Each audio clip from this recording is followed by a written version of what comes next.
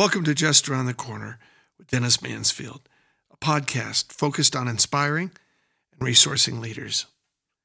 Whenever we talk about business, we have to talk about government too. In fact, the word government often conjures up images of anything from city street sweepers to fixing water lines, from police to fire, for just keeping us protected. But the word itself, government, separated from cities and counties, states and nations, first means to control, to influence, or regulate a person, an action, or a course of events. It first applies to self-government, to you and to me, and how we regulate our lives. Then and only then can the word government have any firm meaning when applied to communities, to counties, and to our country. Join me, please. I'm your host, Dennis Mansfield. My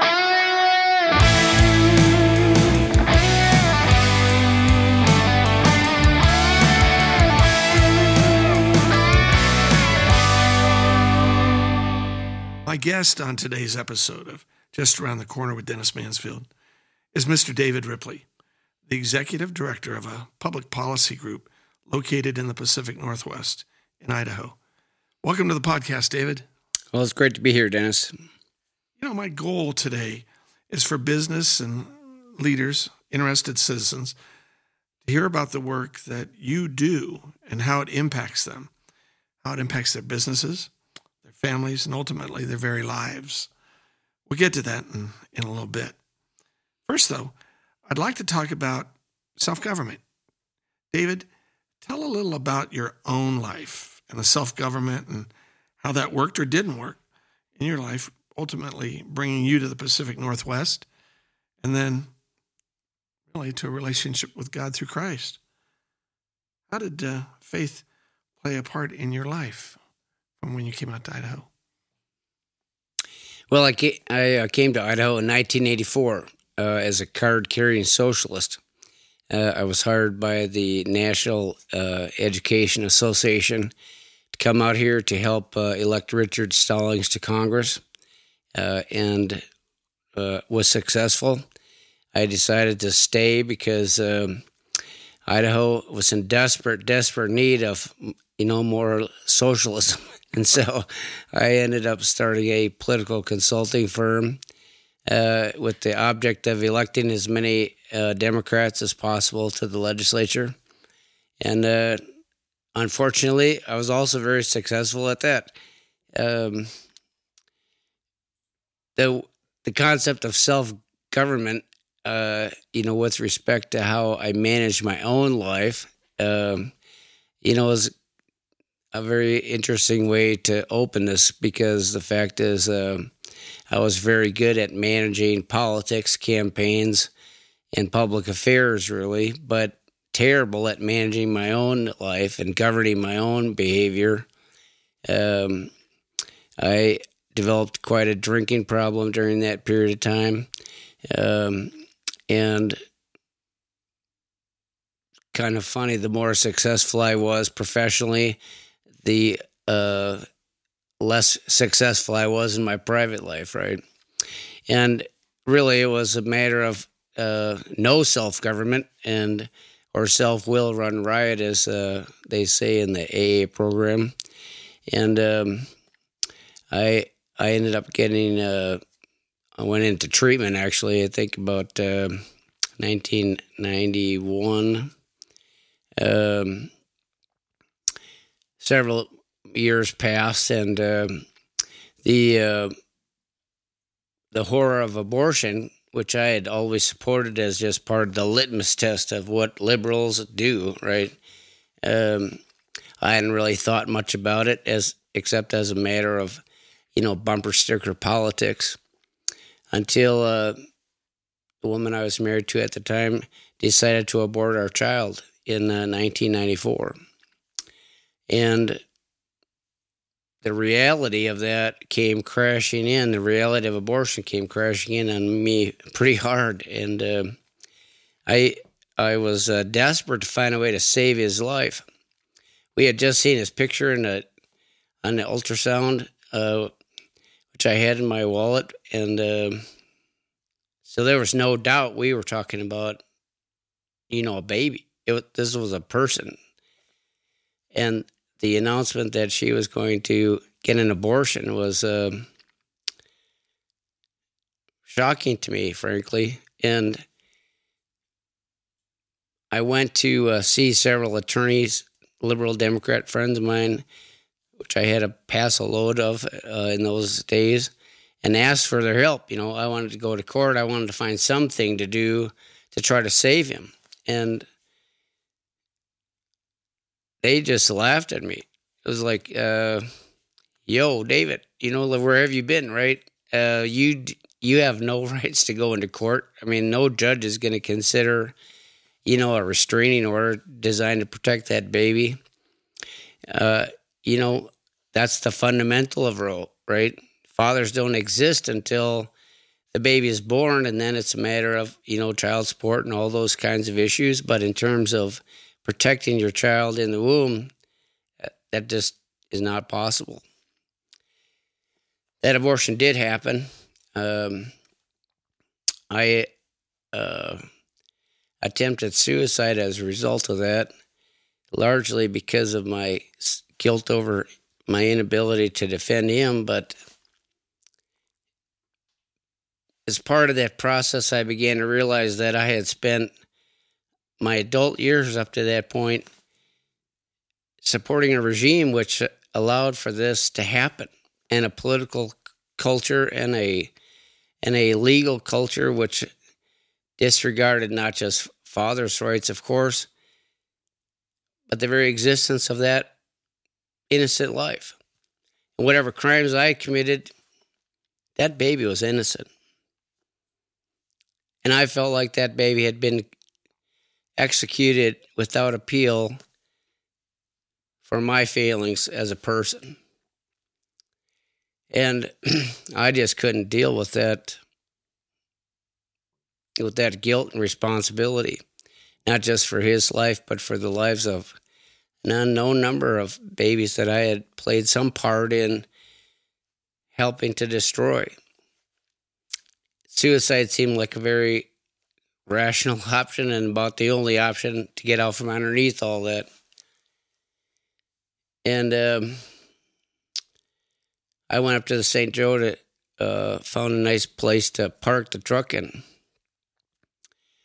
Attempted suicide through an overdose of drugs, and I knew if I could just get to sleep that I would be, relieved of all that and enter some state of bliss or non-existence. I don't know. It's a very vague, right? The Lord had different ideas because I did not go to sleep, and it became dawn in North Idaho, and the drugs were beginning to wear off, and I realized that I was not going to escape that quickly. So I ended up crawling into Coeur d'Alene, got a hotel room at a motel on Sherman Avenue, which is still there, as a matter of fact. And I was just spent, emotionally, physically, mentally, and I was at the end of myself. My family was destroyed. My grip on reality was destroyed. I had been convinced of my own inadequacies and inability to self-govern, I guess. And but the only thing I had for any kind of comfort was a Gideon's Bible that was left in that hotel room. And it became clear to me that if I was not going to be allowed to leave, I had to find a different way to live. And that was the beginning of, recovery from all that, and an introduction in a deeper and more meaningful way to God's mercy. The Lord had already done a work in my life by relieving me of the burden of alcohol abuse on a daily basis. So I had some understanding of what God's grace was about, but this was at a whole different level of surrender to His will versus my will. It became clear to me that I couldn't continue to work in the way that I had been working, and I had a deep burden to do something about the abortion issue. If I was going to have to live, I had to do something to try to make amends to fix this situation that I had helped create. And so that next year in January of 1995, I got together with a few folks, including you and some other former enemies of mine, and we started Idaho Chooses Life. And we're still at that work. It would have been my preference to have fixed this, 10 or 15 or 20 years ago. But today we are entering our 26th year of labor in the field to try to change the culture and to try to change the understanding people have about the sacredness of life. And it's a privilege to continue to work in this. And I look forward to the day when we can declare victory. Dave, even as you're speaking, such a heaviness, and yet such a sense of awakening. Hearing your story, your awakening. Maybe the people that are listening to this episode, maybe they're awakening. So many people have either aborted their children or been with the people who have aborted their children. With roughly 70 million abortions having occurred since Roe v. Wade in America. And if you figure a factor of, let's just call it 4 people per family. Maybe it's the birth father, maybe it's the mother or the father that took the young lady, or the sister who took the professional to the abortion clinic. We're talking 280 million people that have fingerprints on this issue. Well, the fact of the matter is that the wounds that this society and culture has suffered because of its willful support of legalized abortion is untold and uncountable, really, except by the Lord. I mean, the fact is, if you look at, except for one pregnancy in the history of man, there's not only the woman, there's the father, right? And people continue to it's part of the satanic cult of lying about what's going on here, right? This is a woman's issue. Well, the fact is, it's a human being issue, right? That baby didn't just materialize out of thin air, right? There's a father involved. And if you just stop the counting at the 2 sets of grandparents involved, right? So if you just stop the counting at 6 people, right? 6 survivors of that abortion, the loss that they've suffered, whether they account it or not, right? That is a profound spiritual and emotional wound, which is permanent, right? Most of which we deny. Most of that bloodshed and heartache and spiritual wound, we're all in denial about, right? Like, I can relate to the alcoholic who doesn't have a problem, right? I don't have a problem. I was interviewed a week ago on Kevin Miller's show, and he asked me to respond to some woman who had just publicly proclaimed the great pride she had in having killed her own child, right? What does that say about our culture? Well, what it says is that's the price of sin, right? So God gives us a conscience to repent, to lead us into right behavior, right? To know the difference between right and wrong. But when we turn our back on that conscience, right, we will ourselves to deny that conscience. We actually can begin to take pride in our own perversions, right? And the truth is, I'm not condemning the women who make that kind of statement, because the fact is the whole society has been warped and twisted by abortion. The mechanical destruction of, tens and tens of thousands of babies every year for years and decades, right? The price that we're paying to support that kind of regime is really beyond measure. And we have a society that is hurting. We have a society that has deep, deep wounds that are showing up in all kinds of weird ways, right? I think the transgender thing, I think the homosexual thing, I think there are so many symptoms of and consequences of legalized abortion, and the wound that we continue to inflict upon ourselves because we have turned our back on the gift of life, which is God's first gift to us, right?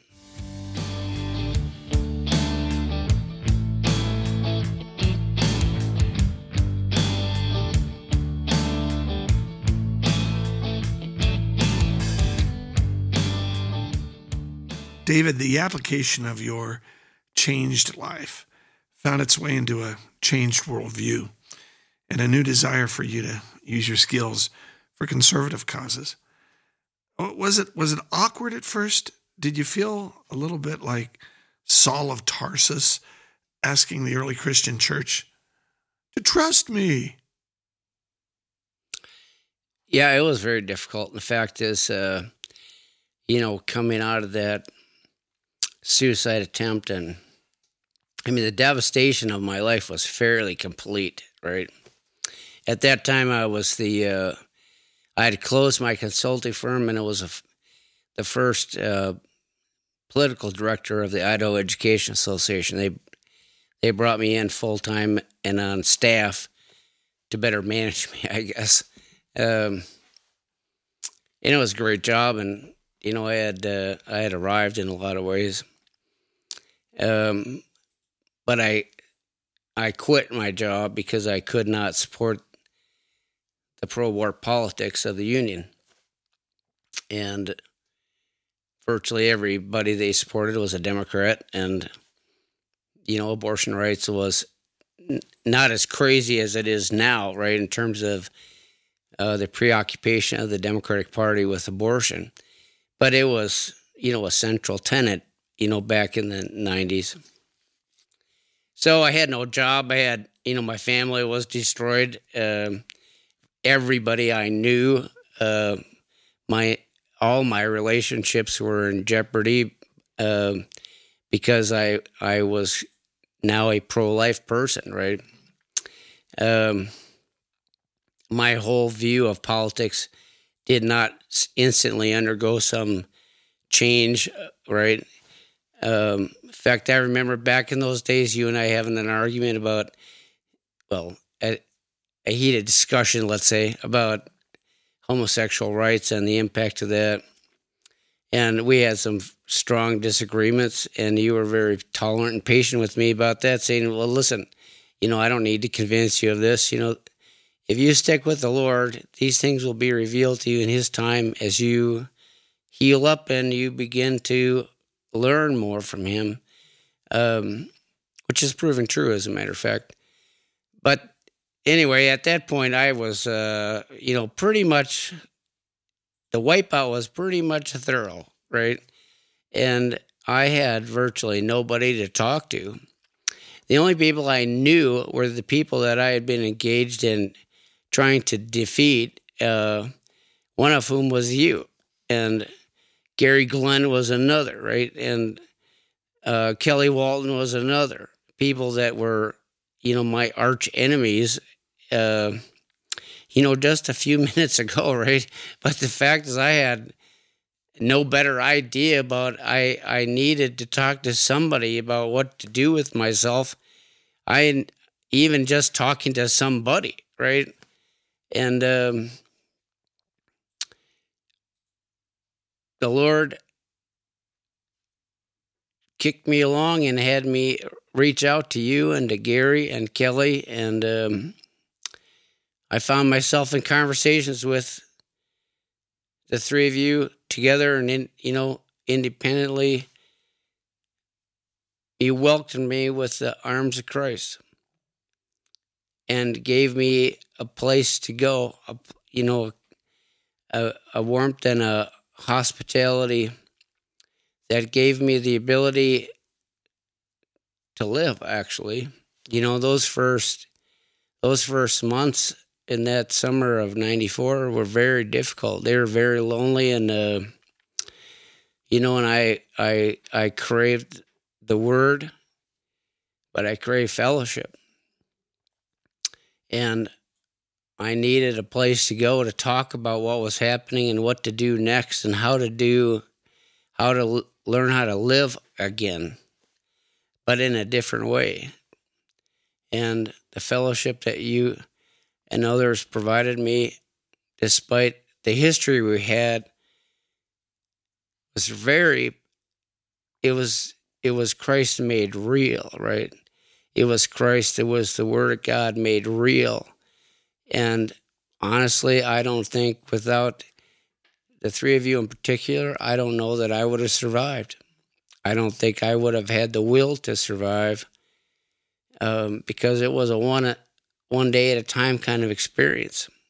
David, how did the legislators accept the new identity, the new David Ripley? These were many people who had seen you destroy their friends politically. Oh, yeah, there was, I had defeated a lot of great legislators, a lot of pro-life legislators in the years prior to that. I remember I went to have lunch with Gary Glenn. He was on the county commission at the time, and he invited me to come and have lunch with him. And so I met him at the courthouse downtown, and we were walking through the lobby heading toward, some sandwich place around there. And across the lobby, he sees Bob Forey, and he's like, "Hey, Bob." And Bob turns around, and I just wanted to die. I'm not kidding you, because about 4 years before that, I had run a primary campaign against Bob, and it was probably among the more vicious and brutal campaigns I'd ever run, and we'd beaten him. And it was particularly noteworthy that I had used, in some of our mailers, I had actually used scripture to undermine the confidence of the Christian community in Nampa with Bob, right? So he was just about the last person I wanted to see. And he comes bouncing across the, lobby in the courthouse, and I just wanted to run. I mean, I just couldn't believe Gary did that. I was like, no, I do not want to talk to Bob Forey of all people, okay? And Gary, of course, is just immune to that sort of thing. And he just said, "Bob, look, I'm having lunch with David Ripley." And Bob looks at me, and I'm just holding my breath, waiting for him to, give me the shellacking that I deserved, really. And he comes up to me, and he sticks his hand out, and he gives me this smile, and he says, "I've heard about what's happening in your life. And I just want you to know that I love you and Jesus loves you." And he gave me a hug in the middle of the lobby. And given where I was at, now, of course, that seems quite usual, normal, in the body of Christ. But in those weeks following that, devastation in my life, that was not normal, right? That was not the way political enemies dealt with one another. And even though I wasn't really his enemy anymore, in fact, I had become his brother in Christ, for him to deal with me that way was just one of the more memorable things of my life, and especially from those days. And just as an aside, I'll tell you that when we started Idaho Chooses Life, Bob and his wife became board members. They are founding board members of the ministry. And, all three of the men I mentioned earlier, you and Kelly Walton and Gary Glenn, have all played instrumental roles in supporting the ministry and supporting the work that God gave me to do. And it's just one of those things that's just so powerful and such an example of God's grace in my life and the way the body of Christ works. Recently, you've entered into 2 government/legal controversies: crisis standards of care, and you also filed an amicus brief with the U.S. Supreme Court in the Dobbs case. Let's start with the crisis standards of care. What is it, and why should business leaders and citizens and others really be concerned about it? Well, of course, we've been talking about abortion, and that is, one of our primary functions. But about 10 years ago, I get a call from Wesley Smith. And I'd read a couple of his books. I still have them, actually, and I had never talked to him in my life. I answered the phone, and he said, "Is this David Ripley?" And I said, "Yes." And he said, "Well, this is Wesley Smith." I go, and I'm like, "The Wesley Smith?" He said, "Yeah. So what's going on in Idaho?" Right? I go, well, I don't really know how to answer that question, right? And he was just livid, right? And he just reamed me up and down. Now, for the people that don't know him, what was his background? Pro-life or pro-choice? He is one of the country's leading experts on end-of-life issues. End-of-life. And he said, well, there's this bill. I'm reading it right now. There's this bill going through the legislature, and I can't believe it. Don't you even know about it? And I was like, no, I don't. I'm sorry. And finally, after about 25 minutes of this, I just said, well, I just need to beg off here because I clearly am not up to speed. I need a chance to look at this legislation, and I need to get back. Can I call you back tomorrow? He said, fine, and he hung up on me, right? I mean, he was a man with a mission. He was one, and I was pretty embarrassed and taken aback, right? Because I had immense respect for him, and I was certainly hoping that would not be the first conversation I'd ever have with the man. So anyway, I looked up the bill, and I find out that the bill passed the Senate 35-0 about 2 days before. And I was thinking, well, there's a lot of good guys up there, right? So he must have something wrong. So I get the bill, and I print it off, and I start reading through it, and I got to it was like a 50-some page bill. I got through like the 4th page of it, and I was like, okay, I'm beginning to get the picture here, right? By the time I was halfway through, I was like, I can't believe this bill. How in the world could this get through the Senate, right? By the end, I realized that we had a genuine crisis because the hospital association and all the hospitals were back in this bill, okay? This was St. Al's, St. Luke's, all the hospital association was back in this thing. And what it did was it remains the worst bill I have ever seen in the Idaho legislature, and that's 26 years and counting. That bill would have allowed hospitals to discharge patients with 2 weeks' notice if they determined that continued care was futile, and they never quite defined what futile was, right? A patient's family or the patient had no right of appeal, no right for a second opinion or an outside opinion. If that hospital decided that you were no longer worthy of care, you had 2 weeks to leave. And by leave, I mean vacate your bed, right? Or vacate your body. Well, that's essentially, right, what what they're talking about. Families did not, the bill actually restricted you and made it illegal to go to court. So, which I was like, how could you even do that, right?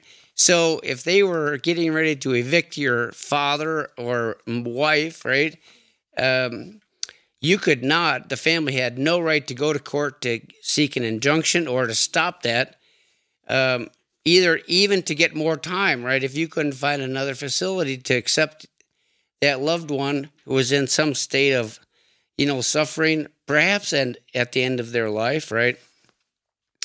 And there was no right to appeal, except you could file an appeal with the committee of the hospital that made the decision to terminate the life of your loved one, right? Oh, that seems fair. Yeah, it was My pretty cool. heavens. Anyway, the gatekeepers.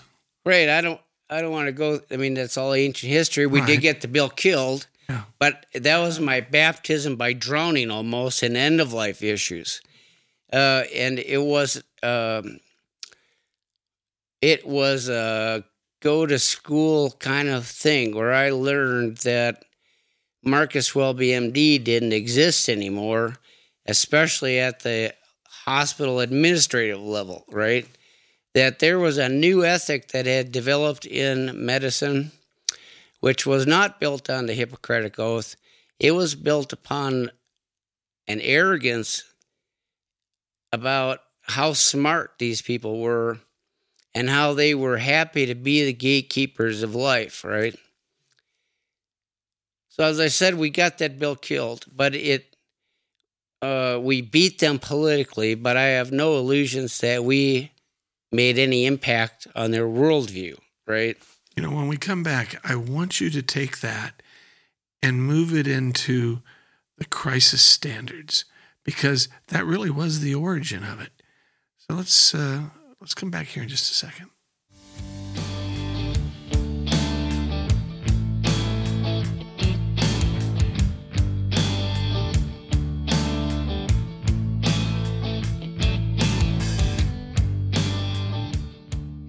It's a lot of information to think about. Hospitals and administrators 10 years ago, and you took care of that, you ended it. But a form of it began the process of rising up from those ashes. I don't know if it's the next generation or what, but crisis standard of care. Explain that. Right. So in November, I guess, of 2020 is where, we're all COVID aware and COVID sick and COVID, I'm sick of talking about it, right? I ran across this news story which said that the Department of Health and Welfare had just adopted a crisis standards of care plan. Now, that caught my attention because of that experience 10 years ago with the hospitals, right? And I was like, I need to figure out what this is. Most legislators, in fact, I would say virtually no legislator, and not many people in the public paid any attention to it. I made it my business, however, to get a hold of that plan. And it was about a 45-page plan that allowed for healthcare rationing in the state of Idaho if the director declared that we had reached our capacity to do business as normal, right? So when you say healthcare rationing, you mean them determining who will get healthcare?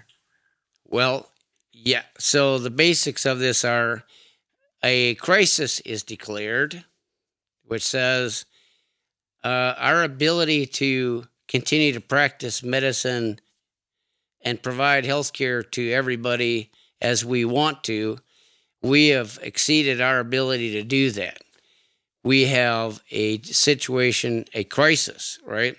So we have to begin limiting, rationing, and administering healthcare services. And it's very important people grasp this. this is not just COVID patients. This is healthcare for everybody in the state of Idaho, regardless of whether you have a broken arm, a heart attack, cancer, you've just, encountered a traffic accident, or you have COVID. And other states across the United States are watching this happen in the small state of Idaho. I think Alaska was determining whether they'd go in this direction. But to the best of my memory, Idaho was the very first state to begin this, correct? Well, I would imagine of virtually all states, as they were dealing with, the waves of the up and down of COVID,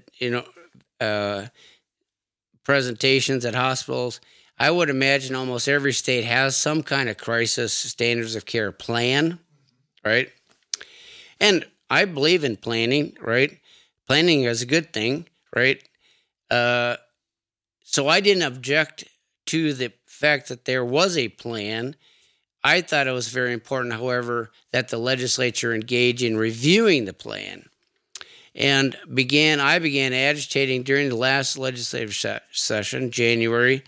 I started urging that there be legislative oversight hearings to bring in all these medical experts to review the criteria that they were proposing to use to evaluate patients to determine who gets what kind of care, right? I thought it was very important that the people of Idaho participate in this discussion, that there even be a discussion, right? It is entirely moral and ethical to have an emergency triage plan. It's just reality, right? On the battlefield, you have X number of wounded soldiers and you've got X number of Band-Aids and bandages and morphine and 2 guys, for a unit, right? Decisions have to be made about who is most likely to survive and so forth. Hurricanes, right? That kind of thing. And certainly I do not deny that we have a problem with COVID. No doubt about that. The question is, this is not a battlefield. This is not a hurricane. This is probably going to be with us forever. And the question is, what values are being brought to bear on assigning health care? What kind of work is being done to meet the increased demand for healthcare services so that we can avoid rationing, choosing between patients, right? I was never able to get a hearing in the legislative session. When we were coming out of this session, the sense was that we had turned the corner on COVID, that the number of cases, the number of hospitalizations, the rate of death attributed to COVID was declining, and so it really wasn't that urgent of a thing. I had a sense that was probably going to be a short-term deal.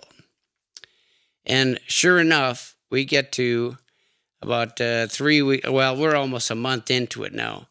The state of Idaho did, in fact, declare a healthcare emergency. In fact, it's interesting.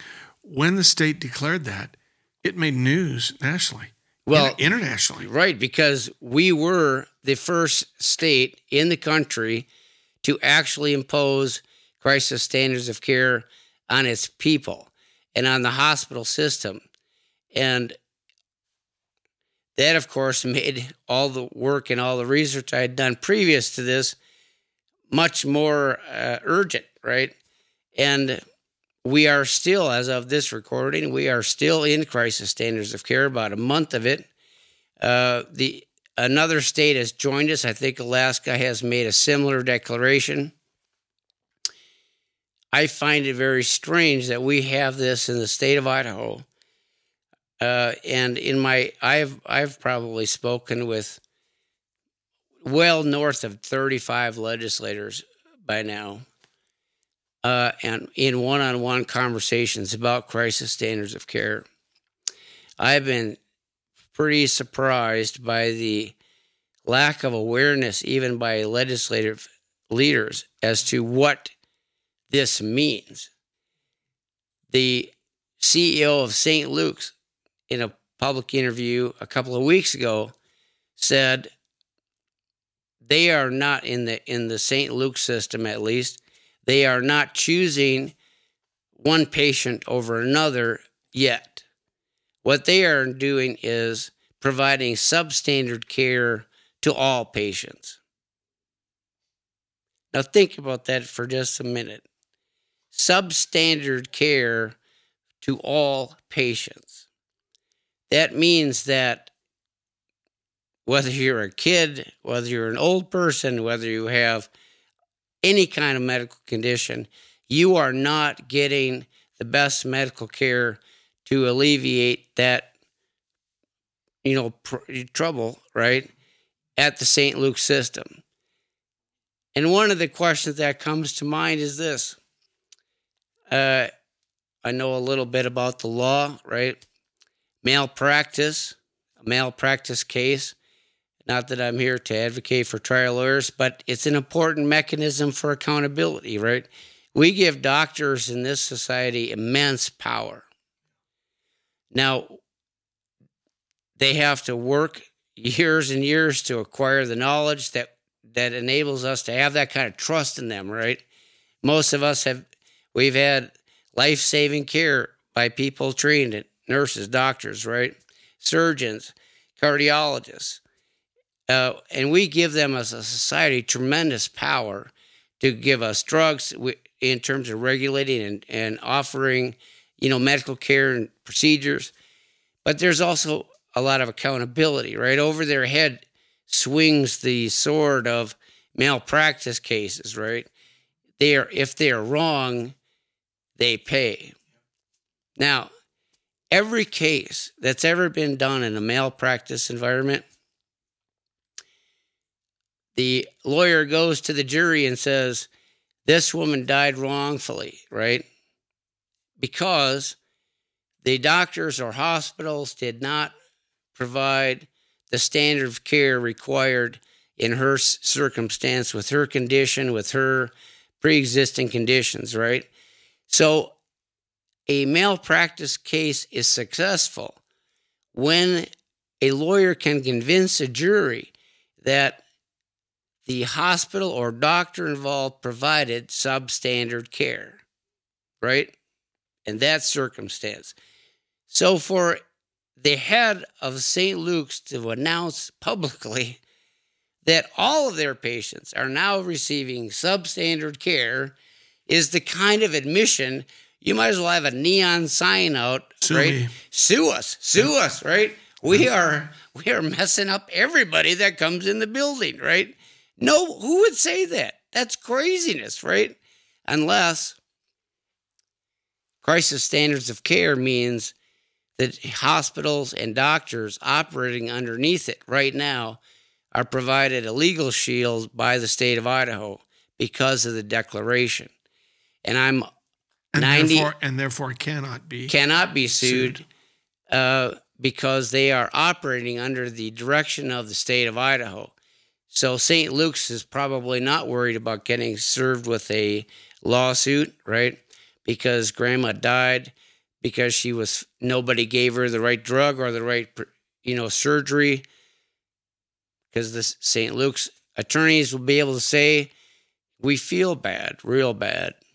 But if you want to sue anybody, go see Dave Jepson at the Department of Health and Welfare or sue the state of Idaho, because we're just doing what they told us we should do. Them.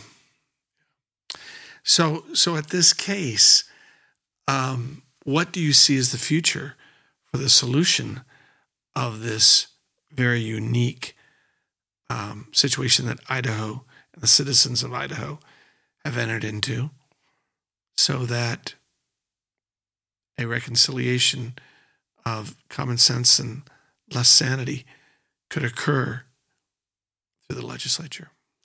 Well, the fact is, I think the people of Idaho need some accountability here. And the easiest way for that to happen is through our elected representatives. I continue to agitate for public hearings, and I don't mean a 10-minute dog and pony show. I mean in-depth legislative hearings in which the hospitals, the Department of Health and Welfare is brought in and on the record in front of the public and media and asked questions. I am not accusing anybody of anything. I want to make that perfectly clear. I don't have answers. I don't have much data. How many people are being turned away? How many people might be dying because they were denied interventions? I don't know the answer to that question. I'm trying to find out the answer to those questions. But the fact is, what really needs to happen is that we need those answers on the record in the public arena to the legislature so that the people of Idaho can get an accounting. How long is it going to last? How long does this substandard care last? What is the state of Idaho doing to get out from underneath this? Providing the resources hospitals might need in terms of staff, facilities, beds, so that everybody can get the quality of care, the best medical care that we have come to expect and assume is available to us. When we return, I'd like to branch off of that, specifically that a small state of Idaho, is in fact leading the way, not because we want to be, but because we have to be, on asking for this accountability. The small state of Idaho may, through our governor and our House and Senate, have those hearings. We hope that they do. That would be the goal. If people want to get in contact with you, David, what's the website that they can go to and or the phone number that you would love to talk with them and see how you can encourage them for legislative letters to the legislators, et cetera? Well, I appreciate that. IdahoChoosesLife.org is our website. You can email me through the website. I'm interested in hearing from people that are families or folks that are having direct contact with hospitals and are suffering the consequences of crisis standards of care. They might not tell you that, right? They might not tell you this is why we're sending you home. But one of the things that really concerns me about this is that the people of Idaho are not being well served by this. And not to cast aspersions on the hospitals or the department, but the fact that we have a public admission that we are providing substandard care. I have gotten information from people alleging that if you are unvaccinated, you are much less likely to receive treatment at area hospitals. You are much less likely to be admitted, regardless of what your medical condition might be. Those are the kinds of stories that we need to collect. And part of what concerns me about the way this is going down is that people are being denied care one at a time. Families are operating in isolation, right? There is no interest in the media, by the hospitals, perhaps even by the department, to get information about what kind of impact this is having on real people. How many people might have died as a result of crisis standards of care? I don't know. But if you know, I would like to hear from you. Again, it would be IdahoChoosesLife.org. Yes, sir. IdahoChoosesLife.org. And you can email David Ripley through that. When we come back, we're going to touch briefly on what may be one of the most pivotal things that Idaho, a very small state, could be doing on the pro-life issue directly regarding Roe v. Wade.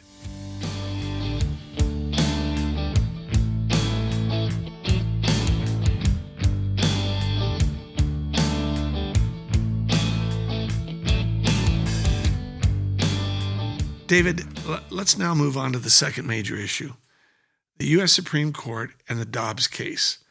In a nutshell, what's the case about, and how did a public policy ministry like yours, from one of the smallest states in the Union,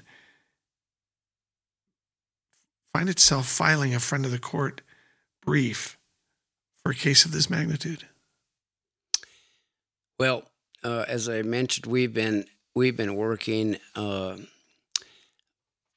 for 26 years, and back in the day when, I began to look at ways to undo the damage I had done as a card-carrying socialist, pro-abortion kind of guy.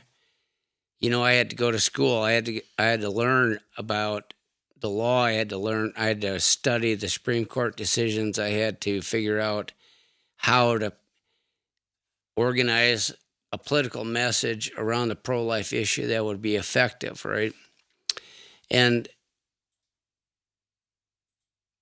that's a long time ago, and it never, my heart's desire was to find some way to make that argument to the people who could decide differently. And I'm so grateful to the Lord that He gave us literally the opportunity to do just that. This year, we worked with several other pro-life groups around the country, hired an amazing woman as our attorney who filed a brief in the Dobbs case. The Supreme Court just opened its term. It agreed last term to take the Dobbs case. The Dobbs case comes out of Mississippi, and it is not any other abortion case. There have been many abortion cases over the time that I've been doing this work, parental consent cases and informed consent cases and so forth. But this is a seminal case, and we need people praying for the Supreme Court with earnestness, because we have, for the first time since 1992, the Supreme Court has decided to re-examine the fundamentals of Roe. And it is so difficult, and even with all those years and all those cases, it is so difficult to get a case of this type in front of the court. So in actuality, you go back to the history of abortion in America. You have Roe v. Wade in 1973. The court did not reconsider Roe despite all the shock and awe and horror of its original decision in 1973. It did not reconsider that until 1992 in the Casey decision.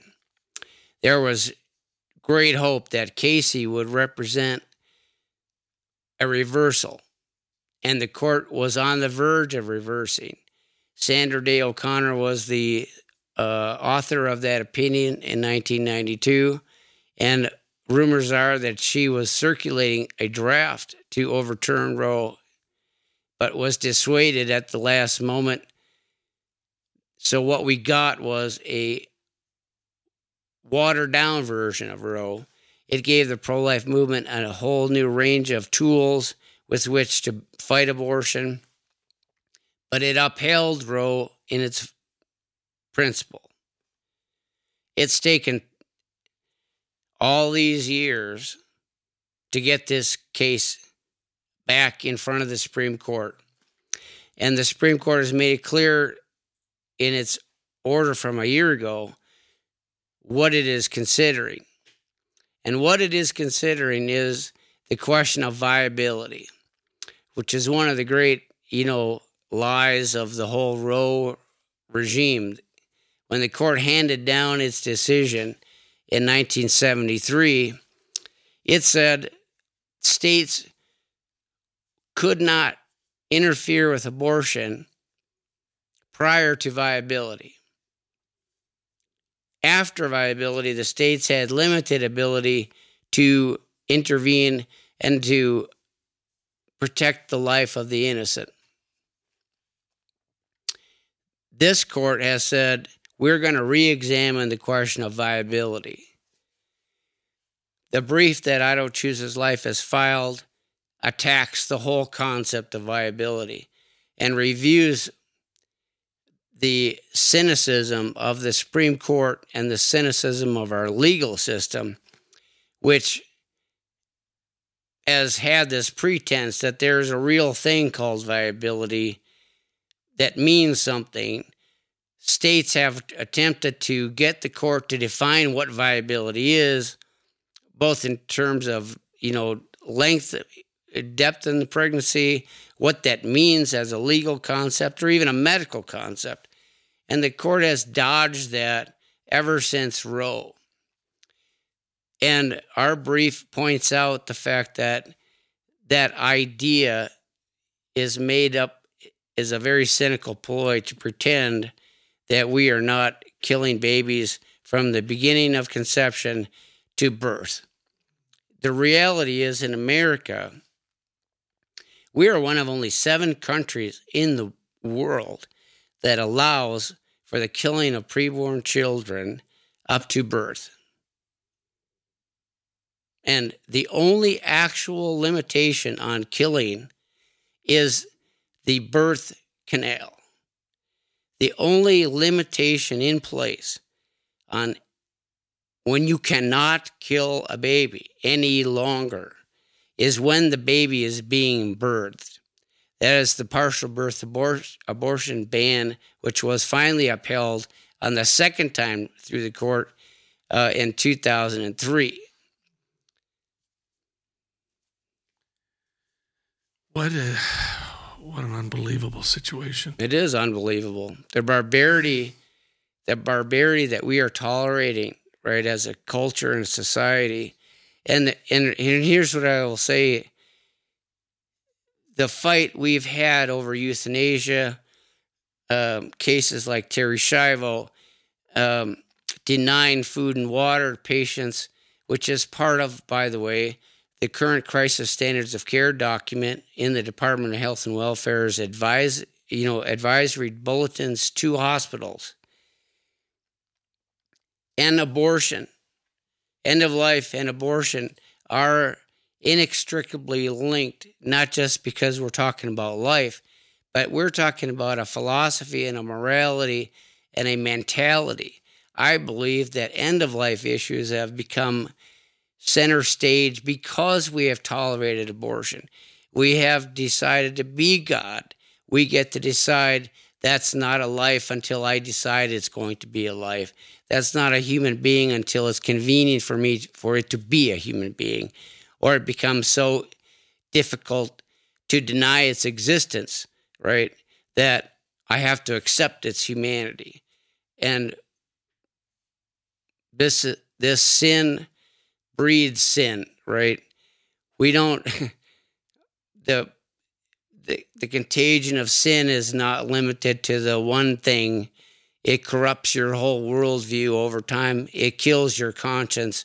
It allows, I think, the medical community, which has long tolerated abortion, it has long embraced abortion.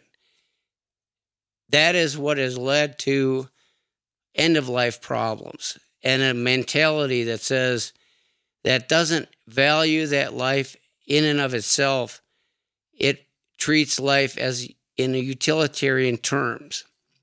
And we are beginning to reap more of the whirlwind that we've sown. David Ripley, I have hope and you have hope. And our hope is anchored to the love of God through Christ Jesus. Through, in this world, doing the best we can with what we've got, given, if you will, the new Roman Empire that we face. Okay? Saul of Tarsus changed his name. His name was changed to Paul. And Paul spent the remainder of his life, the Bible tells us, taking the words of Jesus and applying them to the way of life, the ways of life. ultimately expressing to all who would hear and all who didn't want to hear that there was a time coming. May not be in this earth, but it certainly could be. That Christ would return and make all things right. And David, you are a watchman on the wall, if you will. You've got a prophetic voice for all who listen to you today. They could tell, I'm certain, that you have a viewpoint and a vantage point far different than anybody they've ever heard. And for that, I want to just tell you thank you. Thank you for giving to the Lord, because there are many, many children who are now young adults who are born and are alive and enjoying life because you stood in the gap. You said, these are children, and they were actually born, and they are now having children. So with that in mind, I just want to say thank you, Dave. Thank you for being open to the voice of God, open to the love of Christ, and thank you for allowing those of us in those early days, and even now, all these decades later, to hold you up and say, keep going, Dave, we believe in you. I'm honored. My family's honored. Ladies and gentlemen, David Ripley, Dennis, thanks. and I just, you're precious to me. And throughout all these years, you've been one of the helpmates, the Lord has given me, and you've been faithful. And early on in this fight, I was waiting to figure out when we win, right? It was always, when are we going to win? When is this going to be over? When are we going to have victory? And the fact of the matter is that the Lord showed me probably 10, 12 years into this, that's really none of my business, right? My job is to continue to fight and to apply His truth to the politics and the situations, right, involving life. It's His job to decide when it will be over. I am 100% certain we win. I don't know when, but that's not my business. David, thanks for being on the show today. Thank you, Dennis. I'm Dennis Mansfield, your host for Just Around the Corner. Thanks to Colin Mansfield and Michael Seals for production work on today's episode, and to Kevin Miller in the morning for his inspiration. Thank you for joining us on this episode of Just Around the Corner with Dennis Mansfield. Take time to think about and enjoy things you do have and the things that might still be coming your way. John Hay, one of the world's most famous men of the late 19th and early 20th centuries, once wrote to a friend, all the best gifts are just around the corner.